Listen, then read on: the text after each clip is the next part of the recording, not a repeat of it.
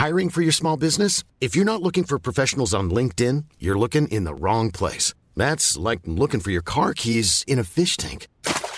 LinkedIn helps you hire professionals you can't find anywhere else, even those who aren't actively searching for a new job but might be open to the perfect role. In a given month, over 70% of LinkedIn users don't even visit other leading job sites. So start looking in the right place. With LinkedIn, you can hire professionals like a professional. Post your free job on linkedin.com/people today.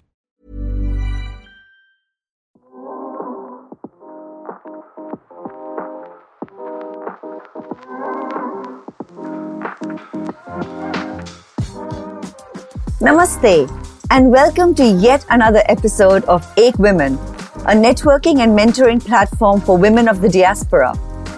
Through our podcasts, we aim to reach out to a sisterhood of underserved women and inspire them with stories of women who have surmounted all odds to achieve success. Our guest today, Priya Doraswamy, is a fantastic example of this vision. Priya owns an independent literary agency, Lotus Lane Literary, based in New Jersey. Many aspiring authors owe their bestsellers to her belief in them. But publishing was not how Priya started her career. Au contraire, she was formerly a deputy attorney general in Newark, prosecuting cases of securities fraud. Talk about a midlife career pivot. Priya has been there and done it. She first came to my attention when I was looking to pursue my own literary dreams. After researching Priya and speaking with her, I realized she's also a perfect fit for our podcast. Plus, for our listeners who aren't aware, we are kindred souls as women who rock our great tresses. And now, without further chatter, let's listen to how this versatile woman turned her passion for reading into a lifelong obsession. Hi, Priya. Welcome to our podcast. Thank you so much, Monica. I really appreciate the opportunity. I'm curious, what made you decide to stay gray? Because that is a tough decision for most women. I'm going to be 51 this year. So I turned 40, obviously 11 years ago, and decided that I was going to just stop coloring my hair. I started graying in my mid-20s and I dyed it. And some 10 years later, I was like, why on earth am I coloring my hair? So I stopped coloring my hair and I had two options. One is obviously shave it off and let it all come out gray, or the painful way where I just let it grow out. It was a unanimous family decision where they said, just grow it out. And so for 2 years, it was obviously very painful for them because I don't need to see myself in the mirror every morning, but they had to see me. It took a long time because black dye is super strong and it sits in your hair. I was like Cruella and I didn't really cut it down. I didn't do any other chemical stuff to it. I just let it be. There's no looking back since then. It's just been so fantastic. I love it. I truly love it. And it looks beautiful on you. You look lovely. Oh, thank you. What are some of your favorite childhood memories of growing up in Bangalore? Did you ever imagine you'd go so far away?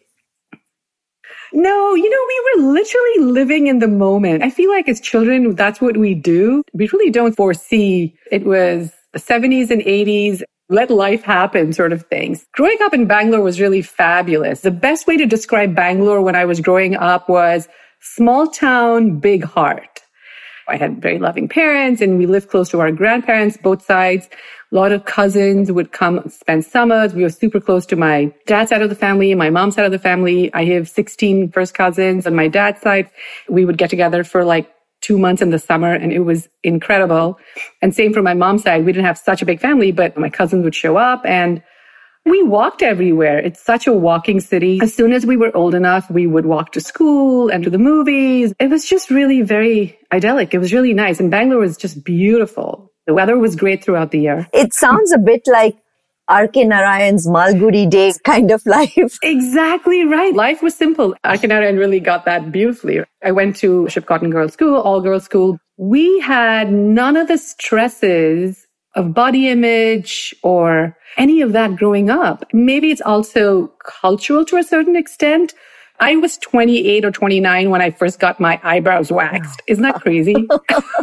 Nobody ever talked about shaving your armpits. We just grew up in a very easy, body positivity, body neutrality image, exactly what boys had, I think girls had. At least for me, that was my experience. And even with my friends, all my girlfriends growing up, whether it was middle school or high school, those things really never factored into our lives. It was like a fulfilled childhood, I suppose.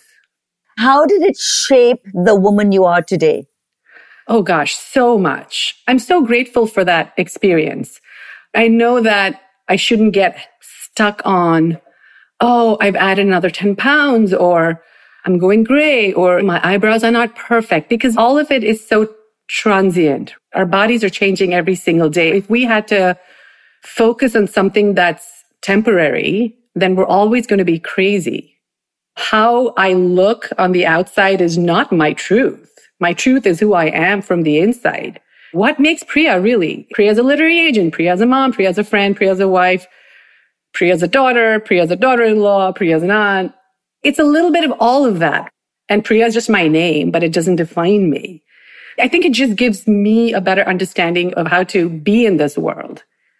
It's how we look at other people too, which makes you less judgy. I'm not saying I'm not judgy. Of course, we're all judgy, but it makes you less so.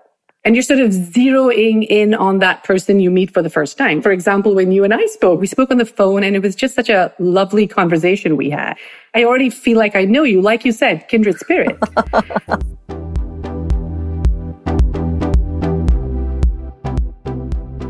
You talk about being a compulsive reader. Any books that shaped your childhood, your adult life? Any favorite book, any incident in a book that you think about and remember? Growing up, we read a lot. Bangalore had reading libraries. Every little locality had their own reading library. What that meant was a private individual who would stock their garage with all sorts of books. It was a lending library. When we would visit my grandparents, it became a daily thing for us in our summer vacation. We would go with my grandfather, check out books. At that time, just getting books from the United States and the UK, it was all very special and fun. And we did the whole Enid Blyton and Nancy Drew and Hardy Boys. In India, they didn't really have home publishing until very recently, maybe 30 years ago, because a lot of the books were imported. As you know, we grew up reading a lot of Western writers. I really wish we were able to access more translations when we were growing up. There were some fantastic writers that made me want to read more. As I was getting into adulthood, of course, we had our Indian writers showing up, Upamanyu Chatterjee, Bharati Mukherjee. And it's hard for me to pinpoint particular writers. I just read very widely. I love Kiran Desai. I loved her Hullabaloo in the Guava Orchard. It's one of my favorite books. I like funny books. I like books that have a little bit of humor and show society in a light that we can laugh about and enjoy, but not in a bad way, but like, oh my God, I totally relate to this person. What brought you to the US? I got married. I was 20 and Anant, my husband, was 25. We had an arranged marriage. Anant was already here when I got married and he was working at Citibank. We got married in June and then I came over in December. I transferred all my credits because I was doing a BA in economics and sociology. As you know, in India, it's a 3-year course. But in the United States, you need a 4-year undergraduate degree. So I transferred all my credits to a community college here called Montclair State, which is now a university. I did 1 year and then I graduated with a economics degree. Then I joined Dow Jones as a contracts administrator. That was really fun. I worked with them for a couple of years and then I decided to go to law school. I joined Seton Hall Law. When I graduated, I got a job with one of my most inspiring women that I've ever met, Judge Susan Reisner, and I clerked with her. She was a judge in the equity courts. I learned so much from her, Monica. She is still so inspiring, and she was a huge role model for me. Just having a really beautiful, empathetic, amazing woman boss was fantastic. I've had a lot of great women in my life. My mom, my grandmom, my aunts, my mother-in-law, all of them such good role models for me. And then, of course, Susan Reisner came along, and just watching her, I learned so much. She was so kind, and she was always so respectful of everybody in her courtroom, whether it were the defendants' lawyers. Watching and observing really helped me. So to your point with EkWomen, how important it is to have that mentorship, my goal is to carry that forward. So I have an intern, or whether I'm talking to younger women or men, doesn't matter. That whole approach you take to be really empathetic and just be there for them, listen to them, be in the moment with them, really hear them out. That's what we all crave for, meaningful time with somebody. Most desis would be like, where can we make the most money and go into private practice? But I'm curious why you decided to choose government. And then as a woman of color, it's difficult anyway to establish yourself. Would it have made a difference if you didn't have a mentor? Oh, great question. I went to law school with the idea of doing public service. My goal was not to join a law firm because it's just not who I am. Working for the government, it's brilliant and I would do it in a heartbeat. But obviously, it's also sort of commensurate with the amount of salary you receive. Living in the Northeast, as you know, it's expensive. I'm so grateful that I was able to do that because my husband was able to also bring in income. I've always been motivated by public service, and I just really love the idea of working and facilitating progress or change or help. That also comes from growing up in a family where my dad was an orthopedic surgeon in Bangalore, and he did so many free surgeries. All his patients came from everywhere, and a lot of them couldn't really afford anything. And he did so much free service, and he never, ever, ever talked about it, which is the whole idea of doing seva. You do it because it's what's authentic and it's what's pure. He was really quite an amazing role model for me. Even my grandfather, my great-grandfather, they were all in service. Maybe that just sort of percolated. It was very important that I do something that meant something to me. That's how I got into public service. It was really brilliant to work with the government. I had a wonderful boss, Steve Resnick, and he also was such a wonderful role model for me. So I went from Susan Reisner as my judge for a year, learned so much inside the courtroom, outside the courtroom, how to be as a person. And then I was so lucky to have Steve be my boss in the fraud prosecution unit. He taught me such great life lessons. I still remember an incident. We were getting into an elevator one day, Steve and I were going to court. And as we stepped in, there were a couple of women, and one of the women stepped back and she said, "I'm sorry." We were like, "No, it's okay." When we got off and as we were walking to the courthouse, Steve was like, "Priya, I've observed this a lot. Why do women say they're sorry when there's nothing to be sorry about?" And he said, well, case in point, as we got into this elevator, this woman said, "Sorry." And she should not be apologizing. Why is she apologizing? Sorry that we were occupying space. Sorry for our existence. You don't need to be sorry. Do you see men saying they're sorry? And I'm like, no, I never observed that. And I thought, you know what? He's right. Why do we do that? And so as a little exercise for myself, the next time I was on an elevator, I was observing, and it was the same thing. Women would always say they're sorry and step back. These little things that people point out to you stuck in me. And so now when I step into an elevator, I make it a point not to say I'm sorry. One of the things of working for the government as a lawyer is that they throw you into cases. I remember the first deposition he took me to of actually a South Asian gentleman who was charged with a pyramid scheme. He said, just observe, and the defendant pleaded the fifth. It was so interesting to watch that whole procedure. And he said, well, the next time you depose, he's yours. I was like, oh my God, what do you say? And he's like, no, that's how you learn. I really appreciated that opportunity and him as a boss. He was around for about a year or so, and then he left. Did you get a chance to have many diverse cases, or were you kind of stuck in one track? She's South Asian. Let's give her South Asian cases. No. It was whatever came across my desk. This one just happened to be a South Asian gentleman. We did very different cases. A lot of it were pyramid schemes. Some of them were Wall Street type cases. In my department, we just did the civil end of things. And if we saw that there was interstate criminality, then we would get the FBI involved because they had criminal jurisdiction. Once they were done, then we would resume our case. You have to do the criminal side of it first and then the civil side of it.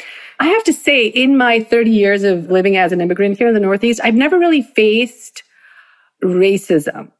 Maybe it's the fact that I live in New Jersey and the tri-state area is super diverse.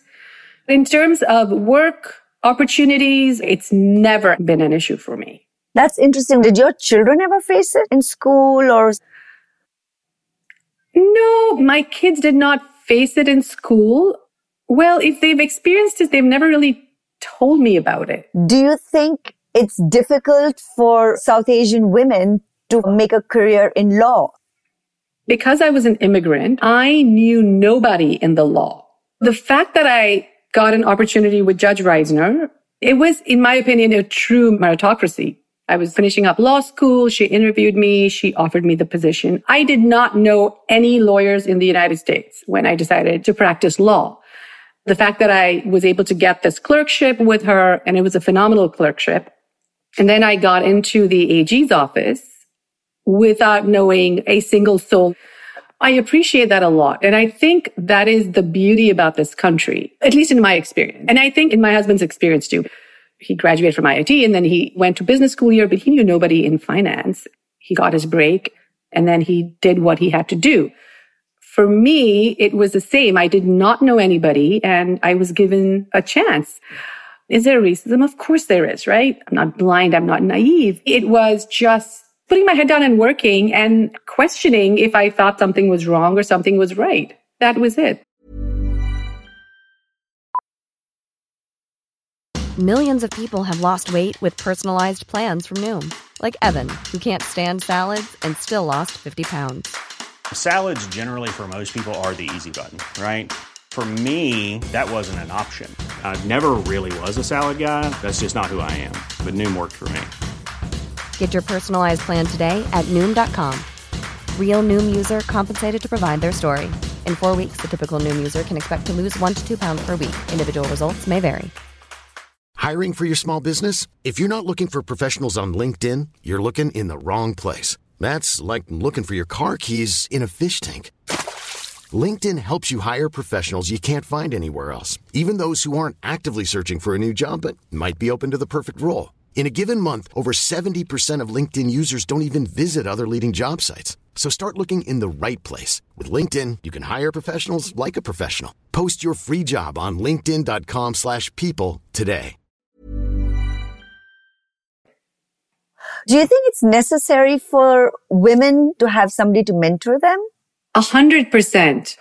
Mentorship is always great because ultimately I think for women, we need our tribe. And I would include the mentor in your tribe. It could be anybody. It could be your neighbor as a role model, or it could be a teacher at your child's school, or it could be an ex-colleague, or it could be the priest in your temple, or it could be in your own family, your sister, aunt, mother. Who would you have considered as a mentor in your life?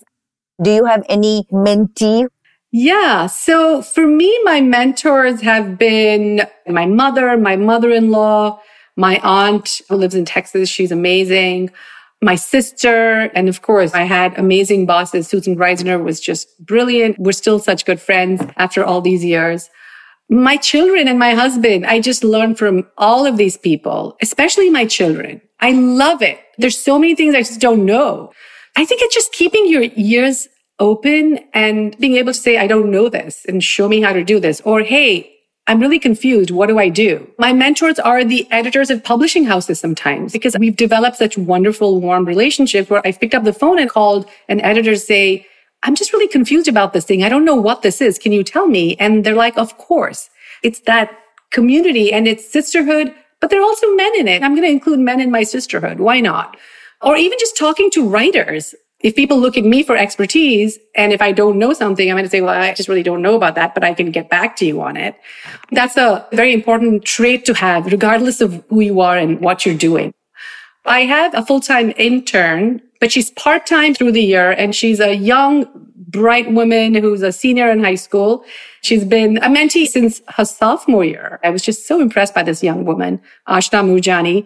She's going away to college soon, but I'm hoping that we'll continue working together because we can. It's remote. I mentee her and tell her all the time, the qualities you need are empathy and compassion, no matter what you do, where you go. Always look at people with kindness. Whether you're successful or not successful, you have to be empathetic. The world opens in beautiful ways when you're able to give, and then you'll receive. On that positive note, let's pivot completely.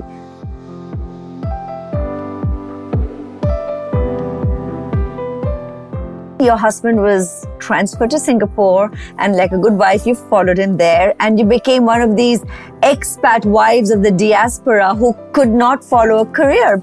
How were those early days, and how did life change? It was so much fun.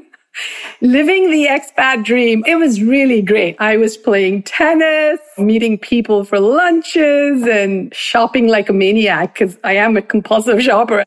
Singapore was such a surprise. It just came out of the blue in our lives. But I'm so glad we went along for the ride, and my husband took that opportunity. When we moved, Rajiv, my older son, was 5 and Ram was a year and a half.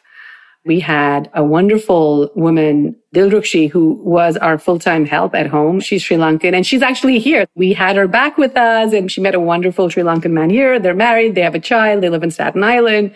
She became such a part of our family and we still adore her. We had a blast. We were traveling a lot. My husband was the head of Asia Pacific doing commodities. As you know, with women, we have to find our tribe. I made some really nice friends. It was a busy life. And then about a year and a half or 2 later, I was like, I need to find some employment, keep my mind busy and really keep me off the streets because I was shopping so much. I'll admit it. Now that it has changed my shopping behavior, I'm good for economies. I'm all about spending. I met this woman. She was a mom at the same school that our kids went to. Her daughter was a couple of years older and she was running a literary agency out of India. And she was also a trailing spouse.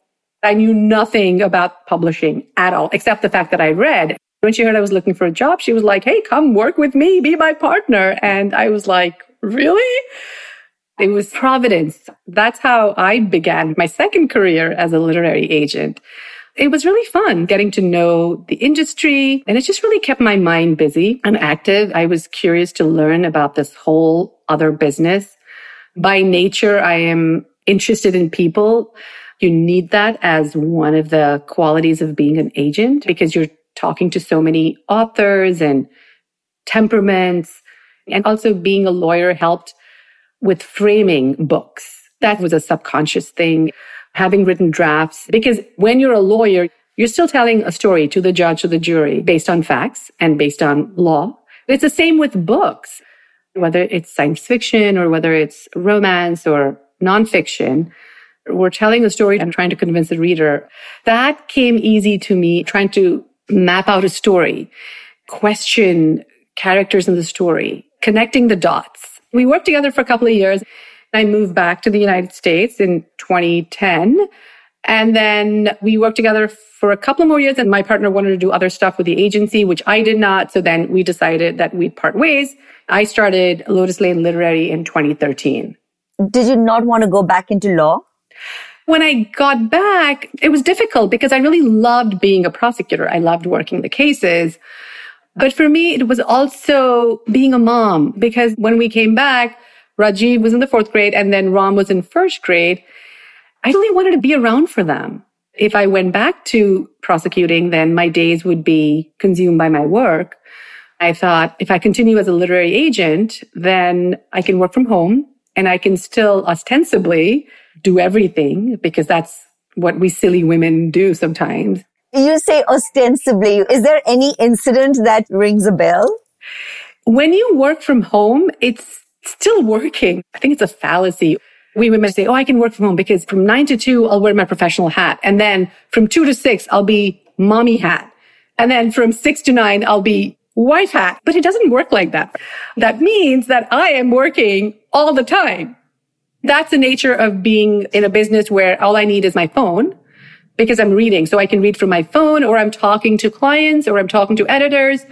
I'm attached to my work all the time. I love it, so I don't begrudge it, but there are no boundaries. That's something you can develop.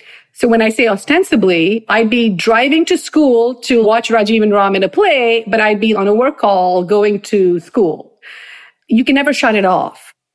Nobody understands what it means when you're working from home unless you're truly doing it. Because guess what? You still have to stop and you still have to make that meal. And being Indian, anything to do with Indian food, there's chopping and sauteing. So whether you're cooking vegetarian or not, it's still work. The pressure cooker's on. You have to make a dal and then you have to make a sabji and then you have to make the rice. And it's not that you can be hands off. And how much can you take out? I don't cook every single day, but we are happy to eat leftovers and that's fine. You did have your Sri Lankan lady. Yes, it was so amazing for me because in those 5 years, I was really able to put a lot of energy into being active in my kids' school, just volunteering, which was really fantastic. And that's the time that you can really do it because once they come to middle school, they're independent. I was able to really focus on Lotus Lane Literary. Did not know anybody in the New York publishing scene. And I literally spent a whole year just cold calling editors.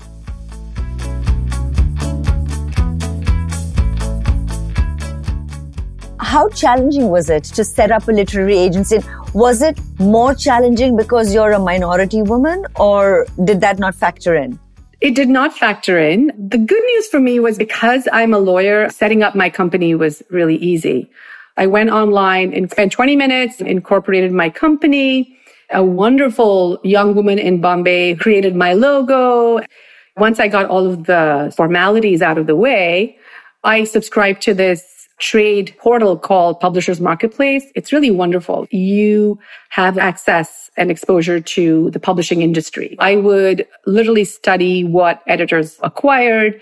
I was working with Priya, and we had a lot of Indian writers, mainly selling to Indian publishers. When I came here, I'm like, I have to have American writers. This is where I am. I started building up my list here, literally cold calling, meeting for coffees, meeting for lunches to say, when I have a book, I will send it to you. Can I just tell you, editors here are amazing. They're so agnostic, whether you're a solo newbie agent or if you're working for a big WME or a CAA. As long as you bring them the next great book, they don't care. This is what I love about America. Do you remember the first client you had? I do. My first ever client is Dr. Aparna Santanam. She's a phenomenal dermatologist based in Bombay, actually. She's very well versed in skin, and Kaya Clinics asked her to come and oversee that whole thing. She was approached by a publisher, and at that time, I wasn't an agent. She shared the contract with me because we were friends.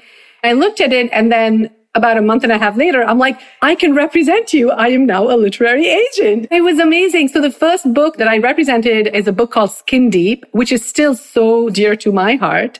We sold it to HarperCollins and it became an instant bestseller. Even now, 10 years later, it's still around. It's a wonderful, wonderful book because there was really nothing on skincare for Indian women until then. Since then, she's written a bunch of other books. Each one of them has done so well. And now she started her own podcast. She's my first and she'll always be with me. It's a great success story. How many authors have you represented and how many of them have had success? Right now, I have about 50, 55 writers, but obviously they're not all active at the same time. There are some writers who I represented. They wrote their books and the contract was completed, so I no longer represent them. And then some writers decided to find other agents, which was fine. I've sold, if I had to count, over 200 books, which is kind of crazy. A lot of Indian ones, or is it a balance? Do you think the landscape is changing for minority authors? It's a combination. Indian writers, American writers. I have a wonderful Singaporean writers. My list is truly international.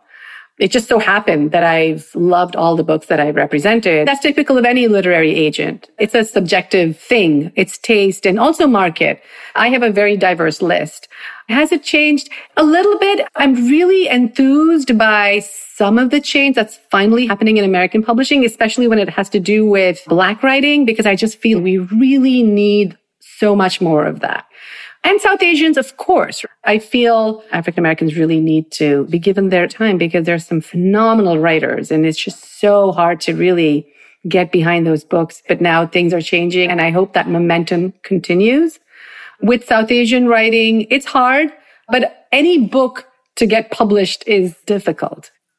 And what propels you to fight for your clients? Just the belief that this book has to be read. If it can change 10 people in the way they think, or if it can impact you in some positive way, or help you understand the world better, then why not? Everybody wants a bestseller, but to have a bestseller, there's so many other things that are intangible. A lot of luck, a lot of timing, being at the right place at the right time. All of that really comes into play. There is plenty of great books that never become bestsellers, but doesn't mean they should be discarded. For me, it's fighting to say, I think this book will really impact readers and you should definitely publish it. That's why I stick to a book. If it takes me a year and a half, sometimes it does.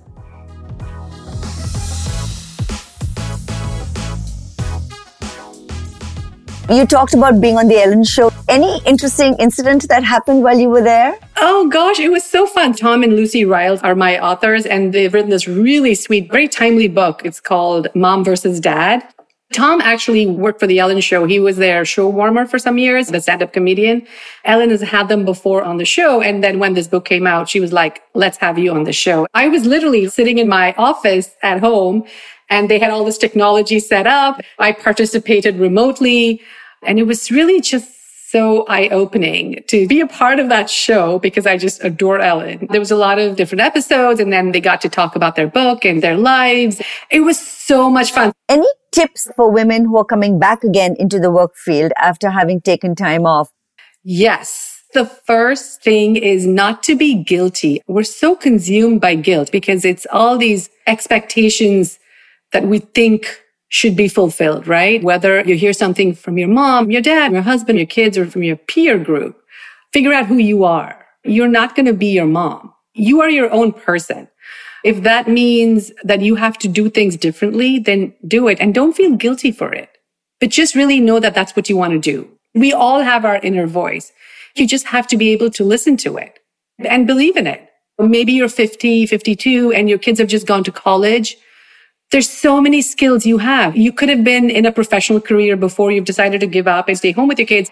There are so many possibilities. You can either go back to the career you loved, or you can do other things that you have expertise in. It could be anything. Start small. Whatever you love. If you like cooking, if you're an avid gardener, things that really give you joy, but yet you're really good at, and find that place.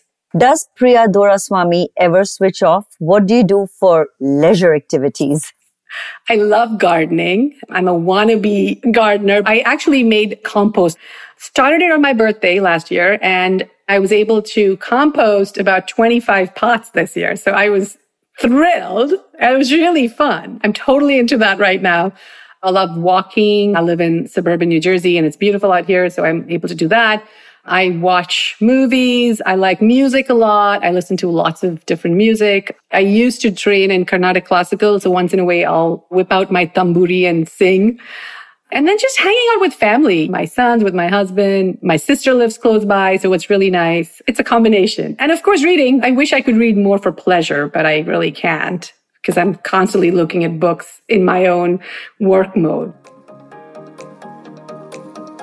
I have a rapid fire round for you. Are you ready? Ready. Short Hills or Bangalore? Now Short Hill. Fiction or non-fiction? Fiction.